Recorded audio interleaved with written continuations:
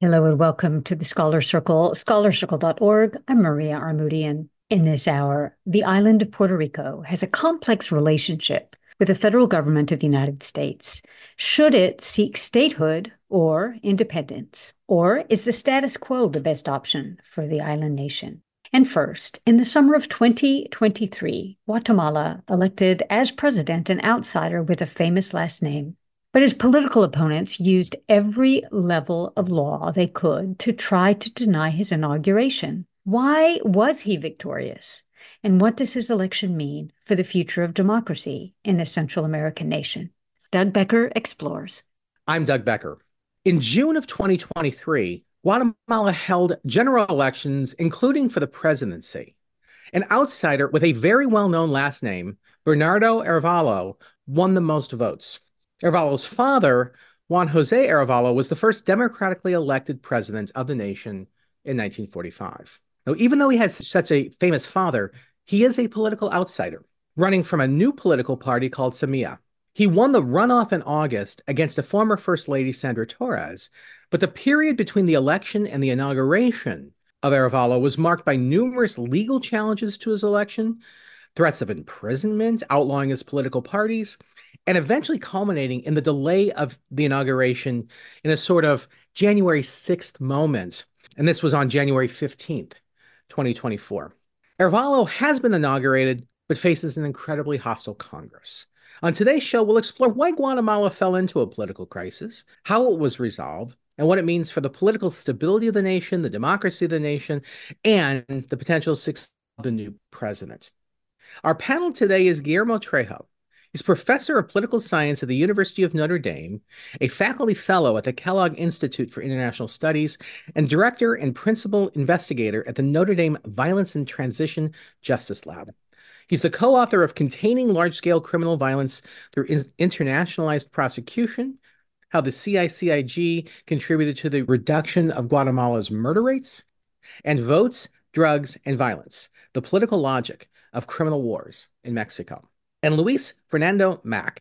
He's a Guatemalan independent political analyst and political science professor at the Universidad de San Carlos de Guatemala.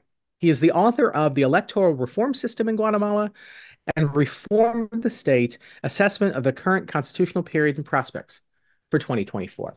Thank you both very, very much for joining us. Professor Trejo, I'm going to ask you the first question. Who is Bernardo Arevalo, and what does he stand for politically? I think what's most important to understand here about Bernardo Arevalo, of course, the last name and the family, he's the son of the first democratically elected president in the history of Guatemala, as you said. But I think it's crucial also to understand that he is an anti-corruption and anti-impunity candidate. And this is crucial because the anti-impunity, pro-impunity cleavage has been one of the dominant topics in Guatemala of the past 30 years or so. And I think it's crucial to understand when we think about Bernardo Arevalo, to understand the movement behind him, not just who's behind Partido Semilla, but also different episodes and moments of Guatemalan history. So I'll just mention a few.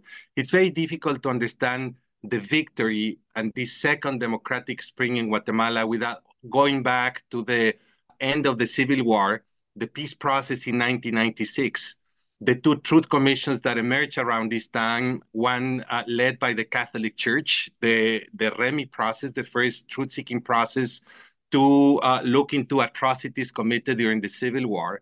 And then the second Truth Commission that was mandated from the peace process that was led by the United Nations that looked more specifically into genocide. These two processes were incomplete, were part of a transitional justice process that only came to be a true accountability shock when the United Nations, together with key players in Guatemala, in the public prosecutor's office, in the national police, in newly created high-risk tribunals, actually prosecuted and sentenced many people who came from the Civil War era, many of them linked to the military, many linked to the Secret Service, They had committed atrocities, but they were also part of organized crime rings and corruption rings. Through this process, this collaboration of the United Nations and key actors, key lawyers, key prosecutors, they were able to dismantle over 70 criminal structures. And here's where there was a huge backlash from some of these key actors. And Guatemala has been trapped in these battles against impunity and to protect impunity between many of these lawyers and human rights defenders and academics like Luis Mack here, who've been fighting against corruption, against impunity, and members from the Civil War military establishment that have tried to defend their historical impunity. So that's the background to this election.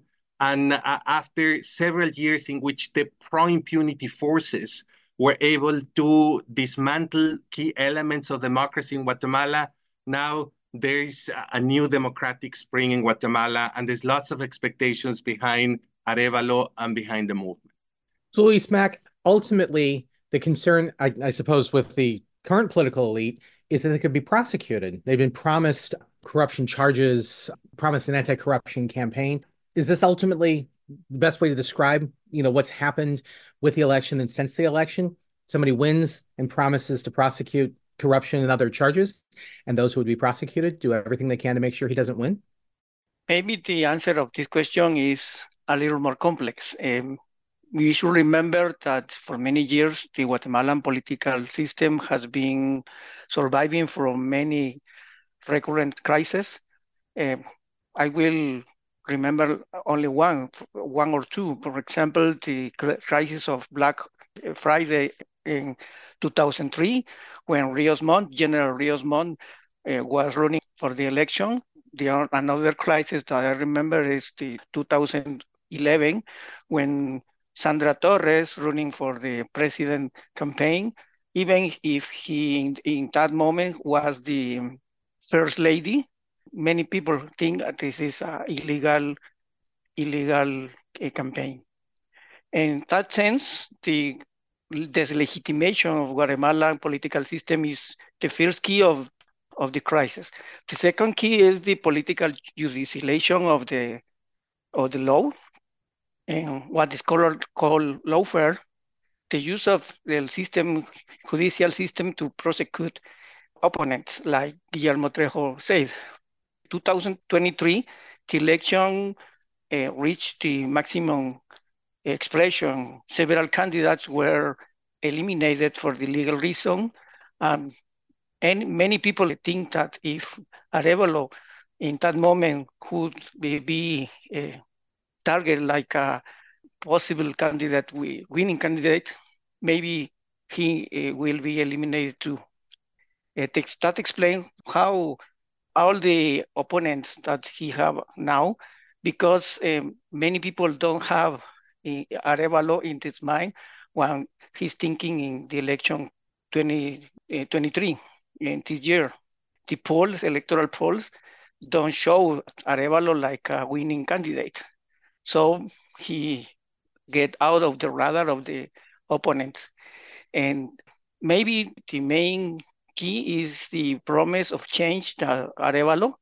Many people think, like Guillermo said, that we are watching the second spring of democratic in Guatemala, and that promise of change maybe is what arise the opponents to try to avoid that promise of change.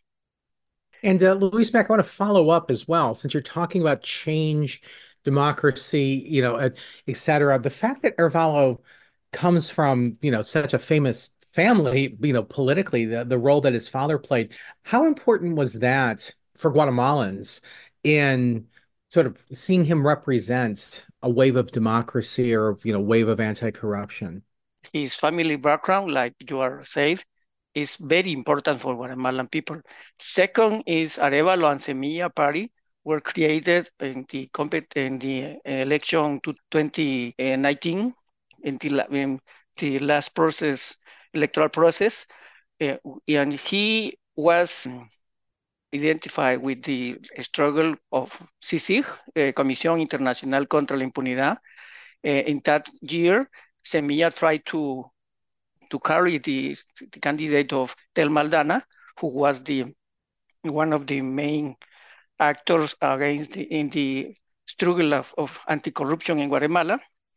But in that year, for legal reason, Tel Maldana couldn't running for the presidency. But anybody, all the people in Guatemala remember Semilla and Bernardo Arevalo always have in his speech and his promise the address of the change of anti-corruption in Guatemala. Arevalo is now a person who many people think is the hope of the change in Guatemala, the hope of the government who doesn't make a business for itself, and maybe a new government who address the new spring in Guatemala.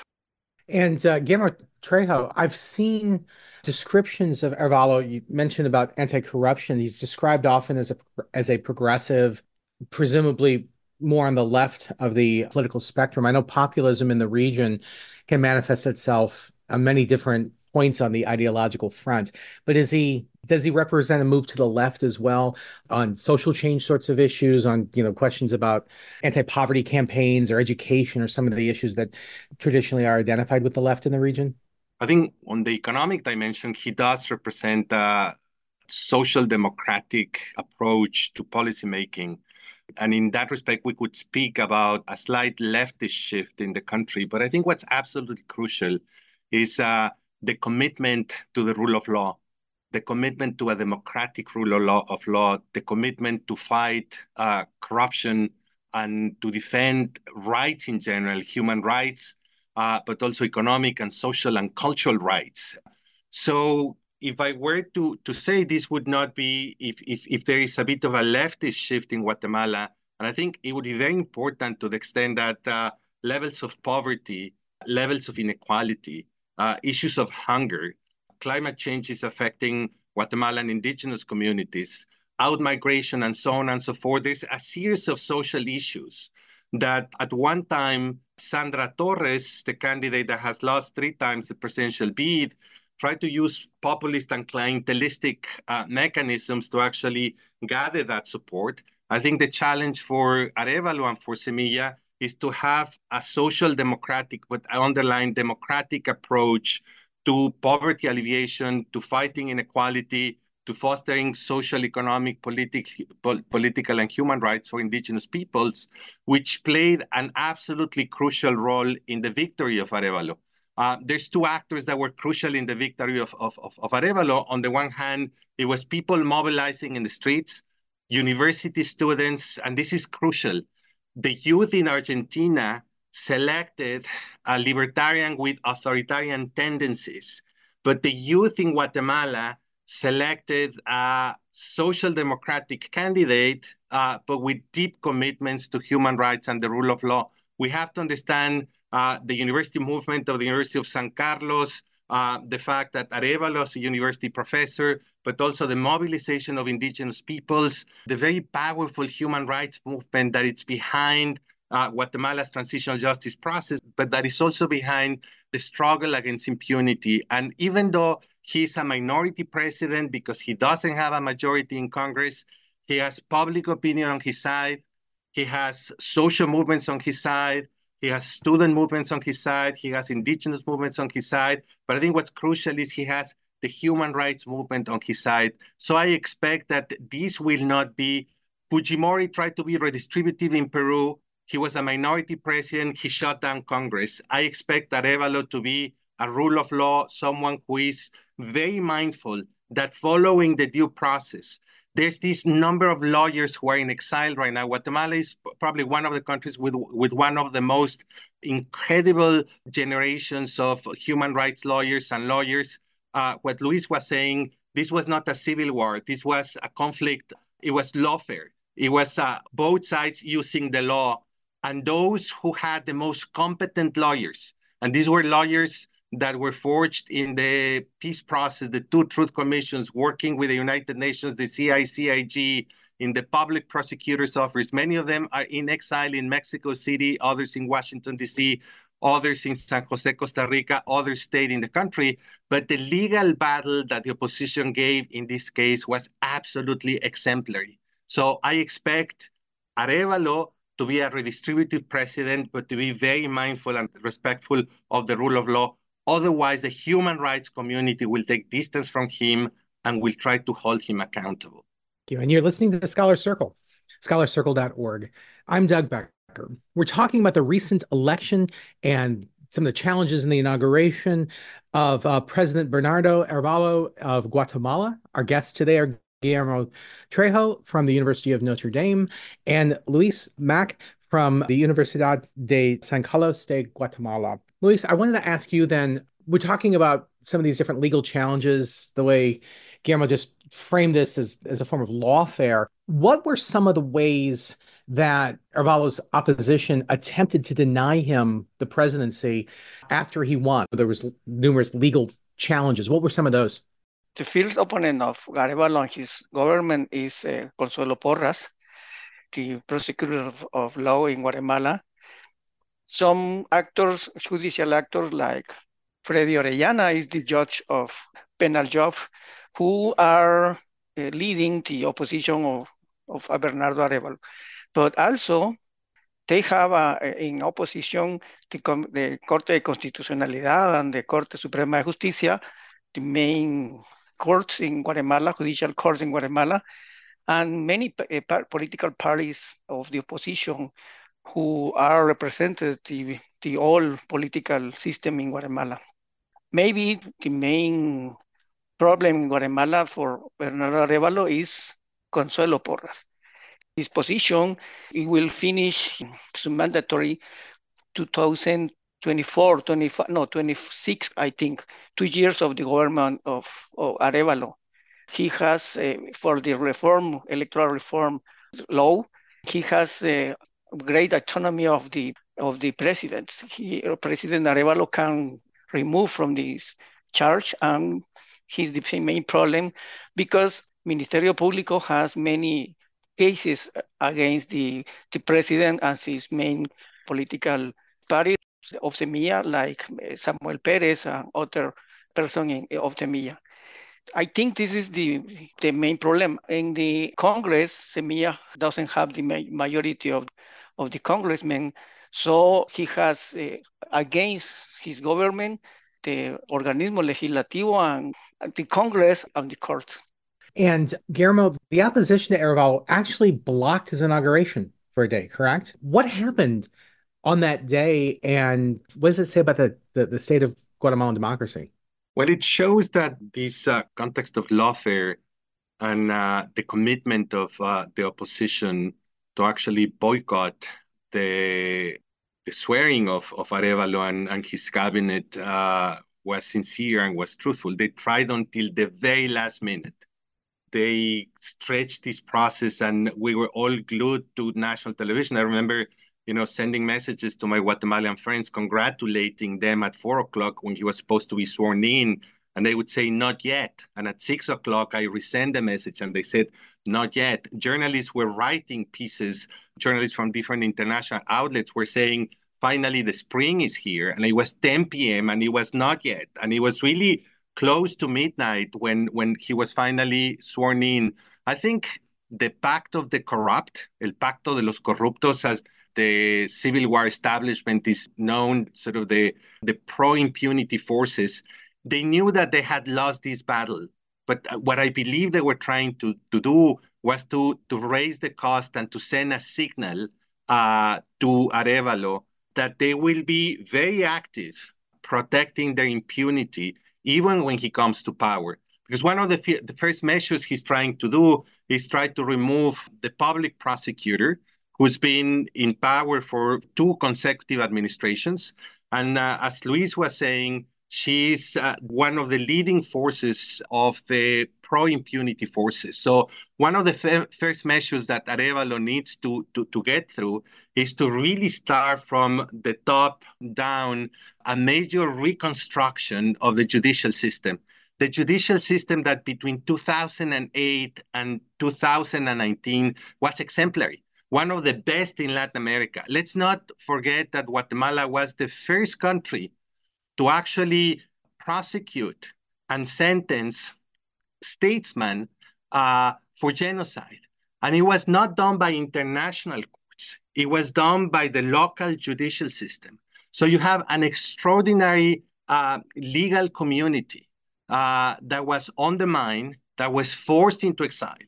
And now they need to clean the institutions. But my hope for Guatemala is that Guatemala has one of the most capable, one of the most talented group of middle-aged and young lawyers who've done an extraordinary job as public prosecutors and as judges. And they had major victories. And I hope that many of them can actually come back to the country and continue with the work. Let me just say one final thing, because I think beyond Guatemala, I think this is a tremendous victory for Guatemala. This is a major crisis of large-scale criminal violence, drug cartels, gangs, and different forms of organized criminal groups. Many publics in Latin America are increasingly looking at what we call, or what people call, the Bukele model. And that's militarized, iron fist policies, the authoritarian use of the military for purposes of public security. I think Guatemala shows that there's an alternative that is not just as effective, but is much more effective than what Bukele has done. Because what Guatemala showed between 2008 and 2019 was that through legal means, you can dismantle criminal structures and you can bring homicides rate down. Guatemala went from homicide rates of 45 homicides per 100,000 to under 20. We know, and these days people say that Bukele, by incarcerating close to 60,000 young people, that the homicide rate dropped dramatically to under one digit. The big difference is that there's been a gross increase in human rights violations in El Salvador. Guatemala shows that you can bring down the homicide rate, confront criminality, bring security through democratic means. You don't need to bring soldiers of the military. You don't need Rambos. You need Sherlock Holmes. And that's why Guatemala has hundreds of thousands of domestic local Sherlock Holmes who were able to provide a democratic security in Guatemala. And I think that's why it's so important, the victory of Arevalo and the eventual victory of the Guatemalan model, because it shows that you don't need war. You need legal means. What Guatemala needs to do is to go back to the peace building process of 1996 to complete and to enhance this transitional justice process that has become exemplary, and many countries in Latin America are trying to emulate. We have about 3 minutes left, and Louis Mack, I'm going to give you the last word on this. And Guillermo Trejo's laid out a pretty optimistic, or at least the potential reference to it, second democratic spring and some very, positive developments. I guess the question is, do you share his optimism, and should we be looking to Guatemala and say that when we revisit this in 2 years or 4 years, this is really going to be a watershed moment for democracy and for justice in the nation? I don't know, maybe are in the middle. What remains in Guatemala is huge. Arevalo has to reform all the legal and institutional background. The institution that has been built for decades guaranteed the survival of the criminal states. The actors who oppose the change now are embedded in the entire state institution. So the system will probably take so many years. It's not only 4 of the presidents of Arevalo. So the main challenge is who is the next president. All the political system in Guatemala are dominated for the contrary forces of Arevalo. Are represented all the political system, who we say represent the criminal states. So I so hope of the new government, but I think in the future there are more threats than possibilities. And we are maybe seeing the battles of Guatemala in the years who are, say, and maybe we can say in the future that this period is crucial for the destiny of Guatemala. And when I think about these issues, I often like to think of them and describe them as ongoing political dramas. And I think it's fair to say that if nothing else, Guatemala has had a remarkable new chapter in this ongoing political drama and a reminder. I'm recording here in Southern California, but across the United States, as well as within the region, this is an essential question about security, human security, about human rights, about democracy. This is such an incredibly important issue. And I want to be optimistic. And so I certainly am hoping that as we follow this, we have reasons to remain optimistic for this remarkable country. We've been talking about Guatemala, the election of Bernardo Arevalo, the opposition to that election, and governance challenges that he faces. Our panel today has been Guillermo Trejo. He's professor of political science at the University of Notre Dame, a faculty fellow at the Kellogg Institute for International Studies, and a director and principal investigator at the Notre Dame Violence and Transitional Justice Lab. He's the co-author of Containing Large-Scale Criminal Violence Through Internationalized Prosecutions, How the CICIG Contributed to the Reduction of Guatemala's Murder Rates, and Votes, Drugs, and Violence, The Political Logic of Criminal Wars in Mexico. And Luis Fernando Mack is a Guatemalan independent political analyst, political science professor at the Universidad de San Carlos de Guatemala.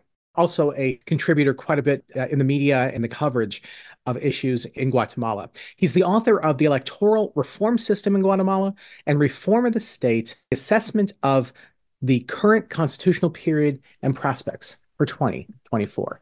Thank you both very much for your insights and for your time. Thank you. When we come back, what kind of territory is Puerto Rico? Is it a colony? We discuss whether it should seek statehood or independence. Stay with us.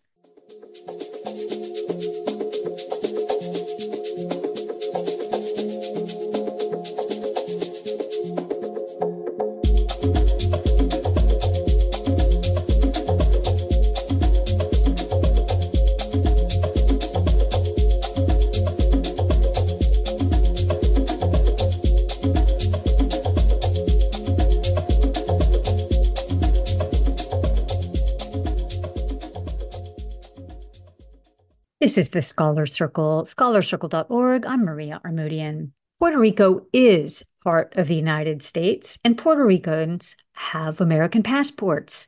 But should the island seek statehood, or should it seek independence? Doug Becker explores. I'm Doug Becker.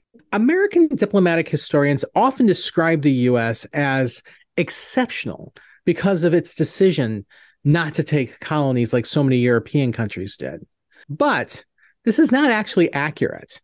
The U.S. does have a status as an empire because it does have colonies, and many of which do remain part of the empire. Perhaps the most visible and most salient is the island of Puerto Rico. Its relationship with the U.S. federal government is complex. On today's show, we will explore this relationship with an eye towards the potential for altering its current status with either statehood in the U.S. or independence from the nation. Our panel today is Amilcar Antonio Barreto. He's professor and chair of Cultures, Societies, and Global Studies, as well as interim director of and professor of International Affairs and Political Science at Northeastern University. He's the author of American Identity, Congress, and the Puerto Rico Statehood Debate, and the Politics of Language in Puerto Rico Revisited. And Jorge Farinacci Fernos is associate professor of law at the Inter-American University of Puerto Rico Law School and is currently a visiting professor at the University of Buffalo School of Law. He's the author of The New Insular Cases and the Territorial Clause, From temporary incorporation to permanent unincorporation, and a forthcoming book, Puerto Rico's Constitutional Paradox, Colonial Subordination, Democratic Tension, and the Promise of Progressive Transformation. Thank you both very much for joining us. Puerto Rico grabbed a lot of headlines as a result of the hurricane that hit a few years ago. And frequently you always heard descriptions, should the U.S. help Puerto Rico? And reminders that Puerto Rico is a part of the United States. But that's really kind of a complex question. Jorge Farinacci-Fernos, what exactly is Puerto Rico's status in the United States? Well, actually, we have to start with something you just said. The current U.S. law is that we belong to, but are not a part of, the United States. And I am not quoting some, pamphlet on the street. I'm quoting a U.S. Supreme Court decision in the phraseology I just used. So obviously that question has both legal and political implications, right? In terms of the U.S. domestic constitutional parlance, we are a territory of the United States. As we know, in the U.S., either you're a state, you have federal enclaves, right? And the District of Columbia has its own constitutional particularity as a space. And you have the Native American tribes, and then you have territories. So the short answer of what is Puerto Rico under U.S. domestic law is a territory. Now, eventually, we need to get into these important distinctions between an unincorporated territory and an incorporated territory, but the main concept is a territory. But politically, what is that? Well, we're talking about a territory, a physical space full of people with political organization, an economic structure, a culture, a functioning society that does not completely govern itself and does not have either the ultimate word in its own affairs or have any participation in the spaces where those ultimate decisions are made. And to me, from a non-legal standpoint, that's called colonialism. So the distinction between a colonial status and the form of territorial accommodation that Puerto Rico has, particularly in recent times, because for many decades, we were given considerable autonomy that one would think that the leash was gone because we had such slack. But now with the PROMESA statute and the Fiscal Control Board, we're back to early 20th century, more direct form of political control by non-elected entities. So the main thing that this tells us is that colonialism is constitutionally valid under U.S. constitutional law. So short/long answer, Puerto Rico is a quote-unquote self-governing territory of the United States, but the self-governing part has taken a tremendous hit in recent times. And now, for example, the decisions of our elected legislature and elected governor are subject to veto by an unelected board appointed by federal officers. So that's the situation right now, in that we belong to, but are not part of the United States, but at the same time, the people who live here. Because one of the things about U.S. federalism is that one question is, where do you live? Second question is, who are you? So that's the status of Puerto Rico. The status of Puerto Ricans is a separate issue. It just happens that many Puerto Ricans live in Puerto Rico. But we are, when we are born, we're granted U.S. citizenship. And so, for example, if I ever decide to move to the United States and wait a year, I'll pay my taxes as everybody. I can vote in presidential elections as anybody. So that's the difficulty of pinpointing the exact situation, because it depends on the status of the Puerto Rican territory and the situation of Puerto Ricans in general as well. And Amilcar Antonio Barreto, Jorge kind of anticipated my next question. First question, is Puerto Rico a part of the U.S.? Next question, are Puerto Ricans Americans? Both, there's the legal question and then there's the broad sort of political identity question. This is not unique to U.S.-Puerto Rico relations. In most countries around the world, there's a difference between bare minimum statutory citizenship and full citizenship, which pertains to the dominant group in that particular society. I can go from one country to another and find minorities. Yes, you have citizenship. That's the bare minimum. Unfortunately, in the early 20th century zeal among the Puerto Rican political elite to attain U.S. citizenship, they really ignored the fact that the citizenship they got was not that different quality-wise from the citizenship of African Americans at the same time. U.S. citizens, but what it meant was we can draft you, send you to war, and don't you ask for too many rights. We have a system called Jim Crow to put you back in your place. And many other peoples have experienced something similar. Let's just say that Puerto Ricans who live on the U.S. mainland often feel a social kind of colonialism that is detached from Puerto Rico, the island of Puerto Rico's political status, but it's absolutely attached to Puerto Rico's social status in the eyes of the U.S.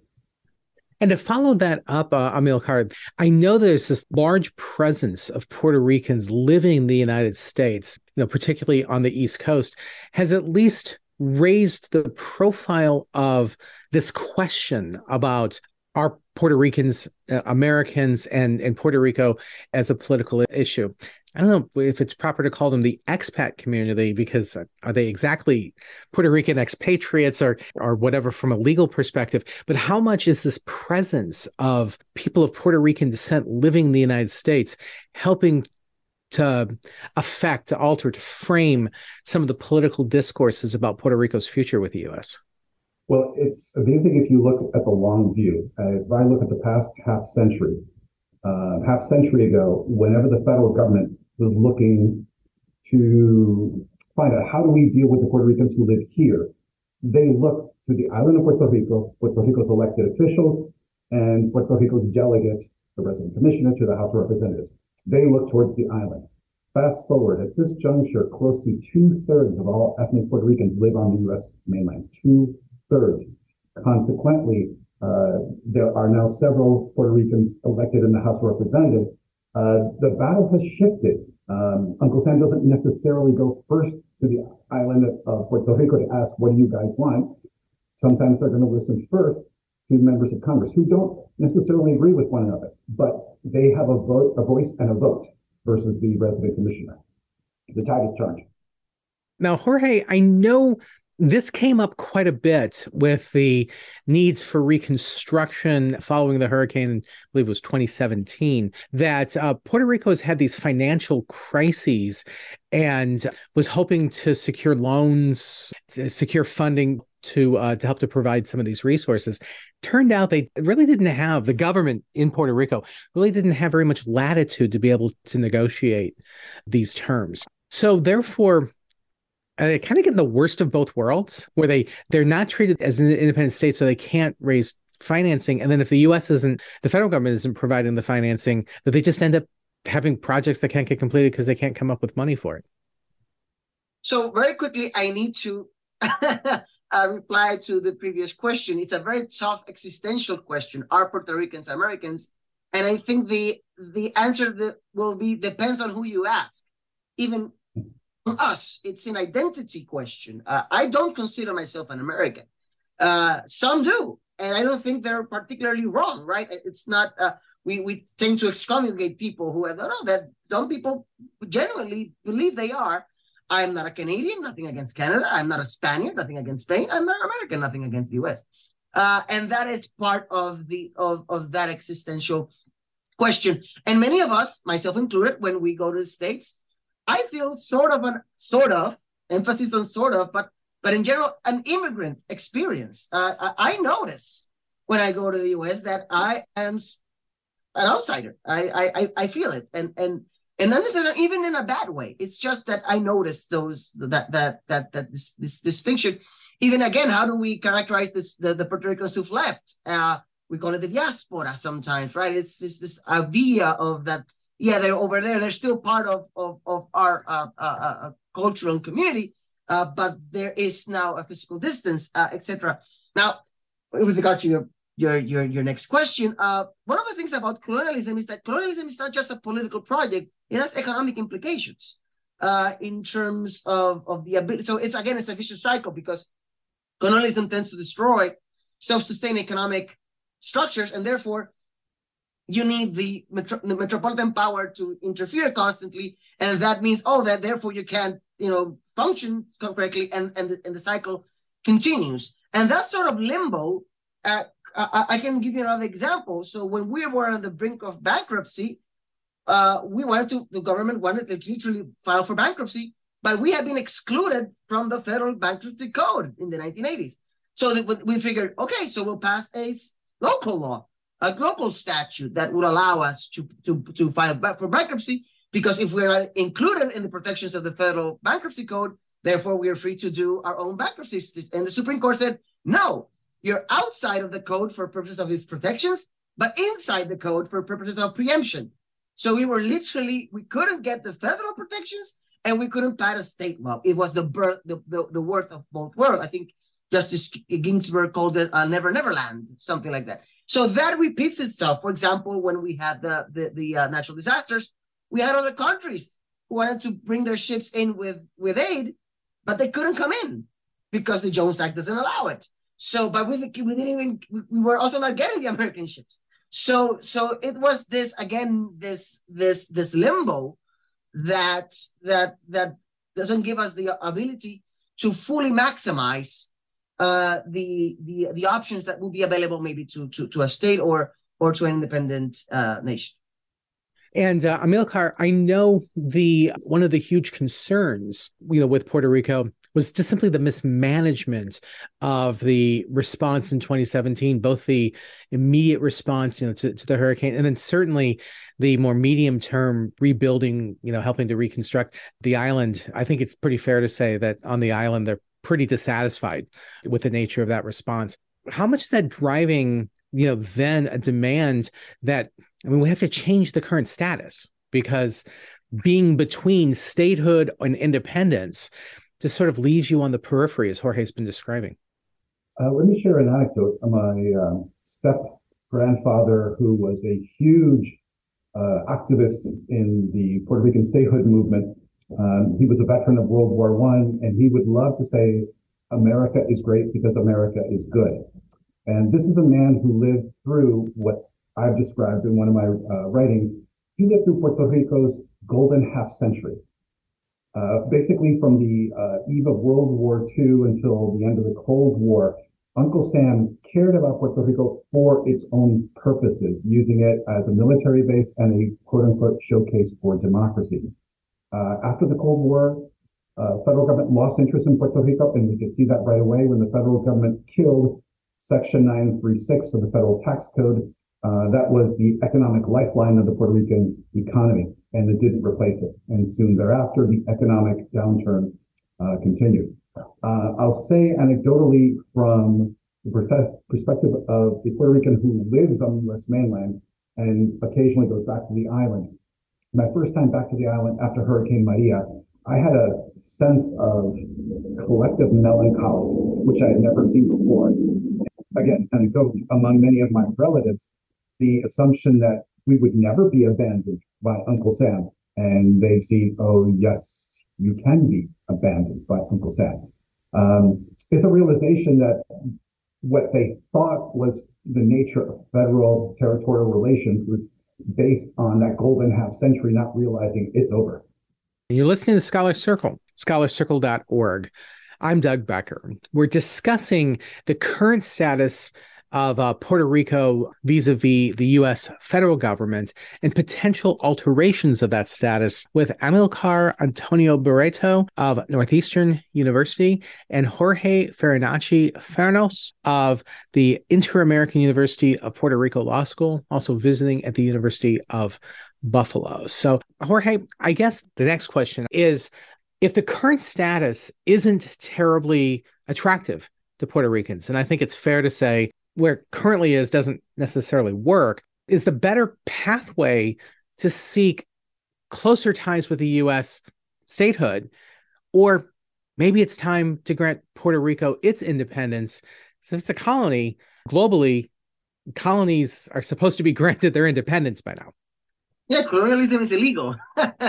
And normally the solution for colonialism is self-determination and liberation, being rid of the colonial relationship and therefore a break with the metropolitan power. Now, the problem is that the issue of statehood is a controversial one, not only in the United States, which it is, it's a controversial position in Puerto Rico to have. We are split down the middle as to that question. Now, for many years, what happened, technically, for decades, no one really defended the territorial status, because those who defended the status quo would argue that the territorial condition had been overcome in 1952 with the adoption of the Commonwealth status. So therefore, they didn't have to say, yes, we support the territorial status, because they were saying, no, we are no longer that. Recent U.S. Supreme Court decisions, which many have dubbed the new insular cases, have said, no. Nothing really happened in 52. We gave you the keys to the car, but not the title to the car. So it was some more self-government, but no actual fundamental change in the territorial status. Now, the problem is that after 57 years of, it's sort of a dysfunctional, functional colonialism, right? It is a dysfunctional system, but people have been able to raise their children and have a decent life. So therefore, there are vested interests in the current status, not only in Puerto Rico, but in the U.S. as well, particularly economic interests. Because, for example, what happened right now with the Fiscal Control Board, you can't do that to a U.S. state. And unless you want to send in the Marines, you can't do that to an independent republic. So this became the panacea for the vulture funds, etc., who bought up much of Puerto Rican debt, because they have the political tools to keep us in check because we are a territory of the United States. Now, the problem is that independence is not a majoritarian position either.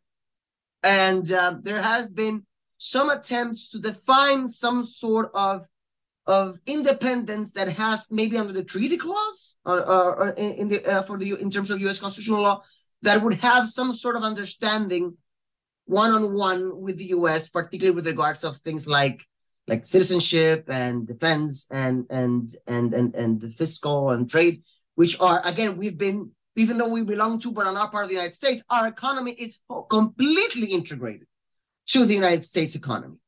So just granting Puerto Rico independence and here the keys to the car after you've broken down the car, it's a problem. So even then, it would have to be a transition. And there's understandable fear of both positions. Like, statehood is an irreversible condition.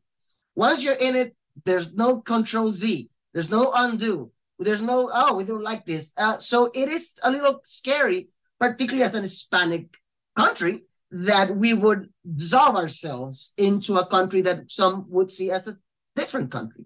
But independence also could be scary, right? In terms of, okay, so we don't have a printing press for our dollar, for our currency.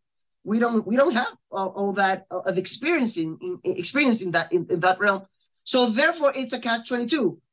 We are unsure of what would happen if we stay away from the territorial status, but nobody likes really the territorial status.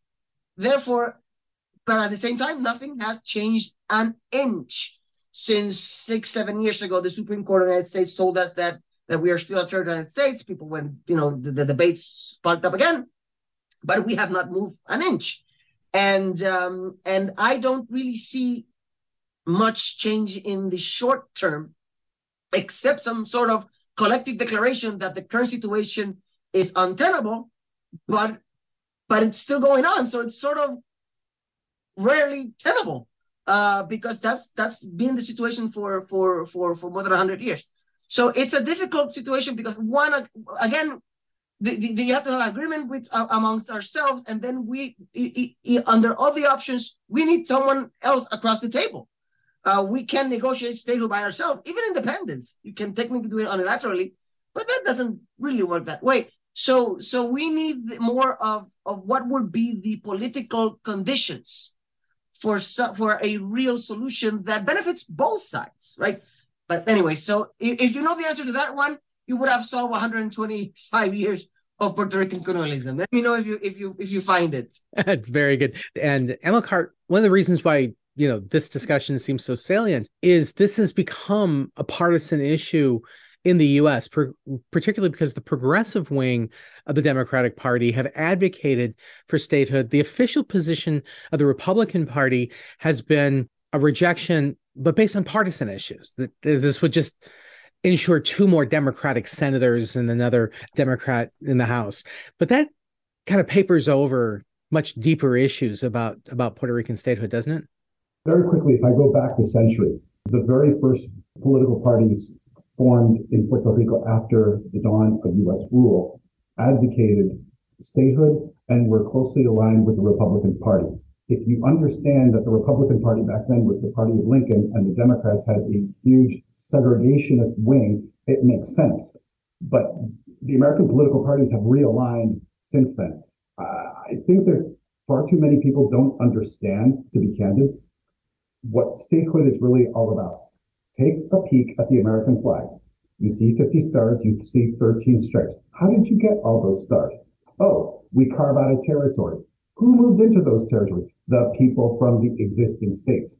So in effect, statehood was a process of reabsorbing Americans who moved west. And when the federal government acquired a territory that was full of different people, statehood was invariably delayed. Why it was delayed in Oklahoma, Arizona, New Mexico, and even Utah. Yes, they were white, mostly Anglo-Saxon, but because they were different in the sense of practicing plural marriage. For Arizona and New Mexico, it was because of a Latino majority. Oklahoma because of Native Americans. So statehood was always a process of reuniting the same homogeneous mass, not about bringing in new peoples.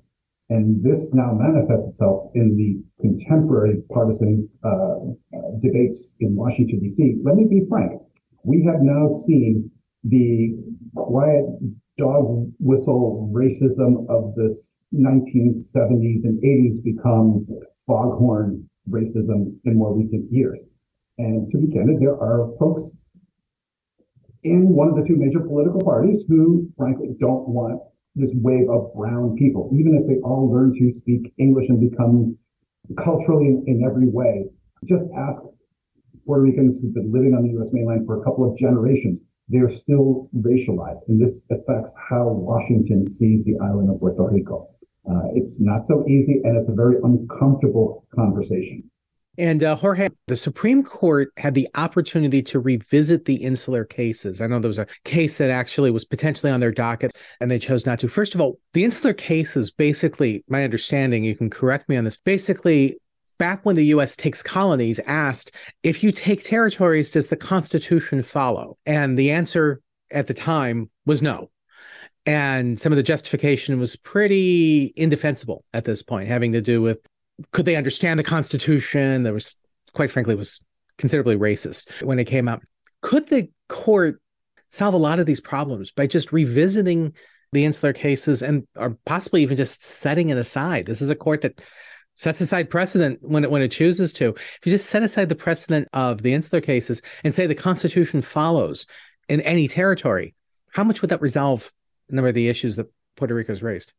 First of all, the issue is much worse. So what happened? So before the insular cases, you just had territories.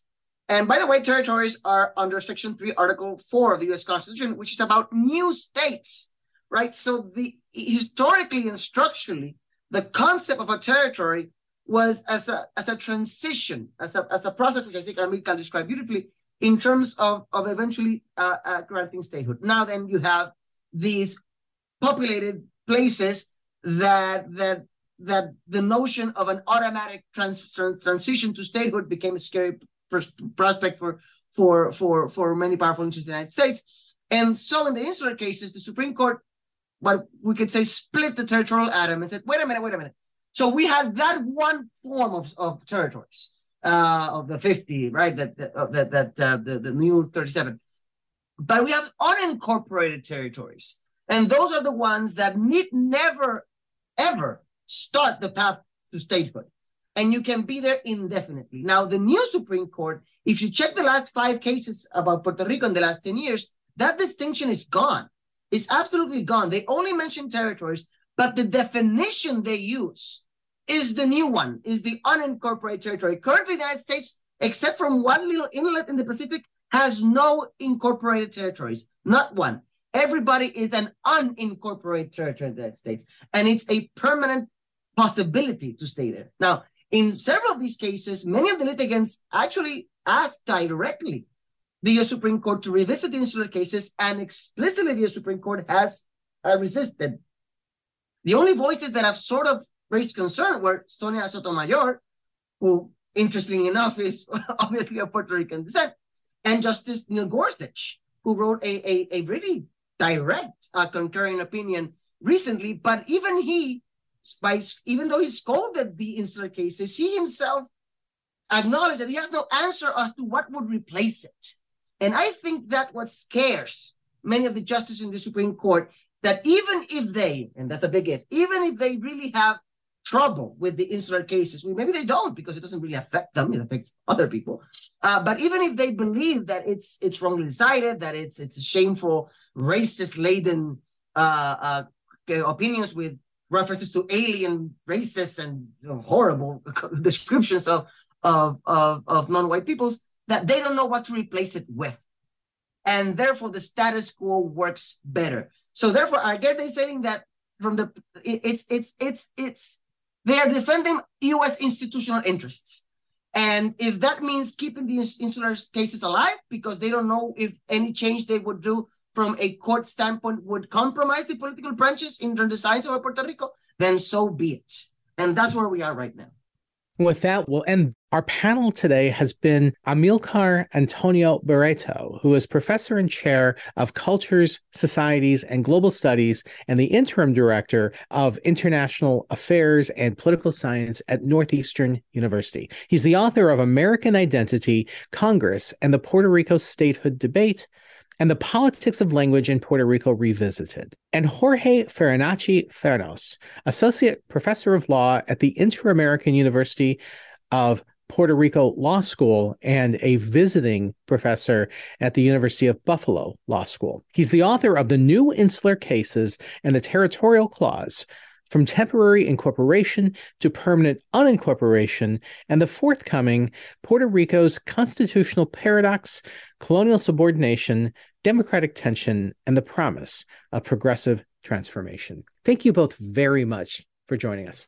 And that's it for today's program. Thank you for listening. The Scholar Circle is hosted by Doug Becker. Its managing producers are Ankina Agassian and Melissa Chiprin. Seb Dongre is our webmaster and assistant producer. Our archives are at scholarcircle.org, and our podcasts are on Apple and Google Podcasts and iTunes. Please follow us on @ScholarCircle or me @Armudian, and join our Facebook page. I'm the founder, anchor, and occasional host, Maria Armudian.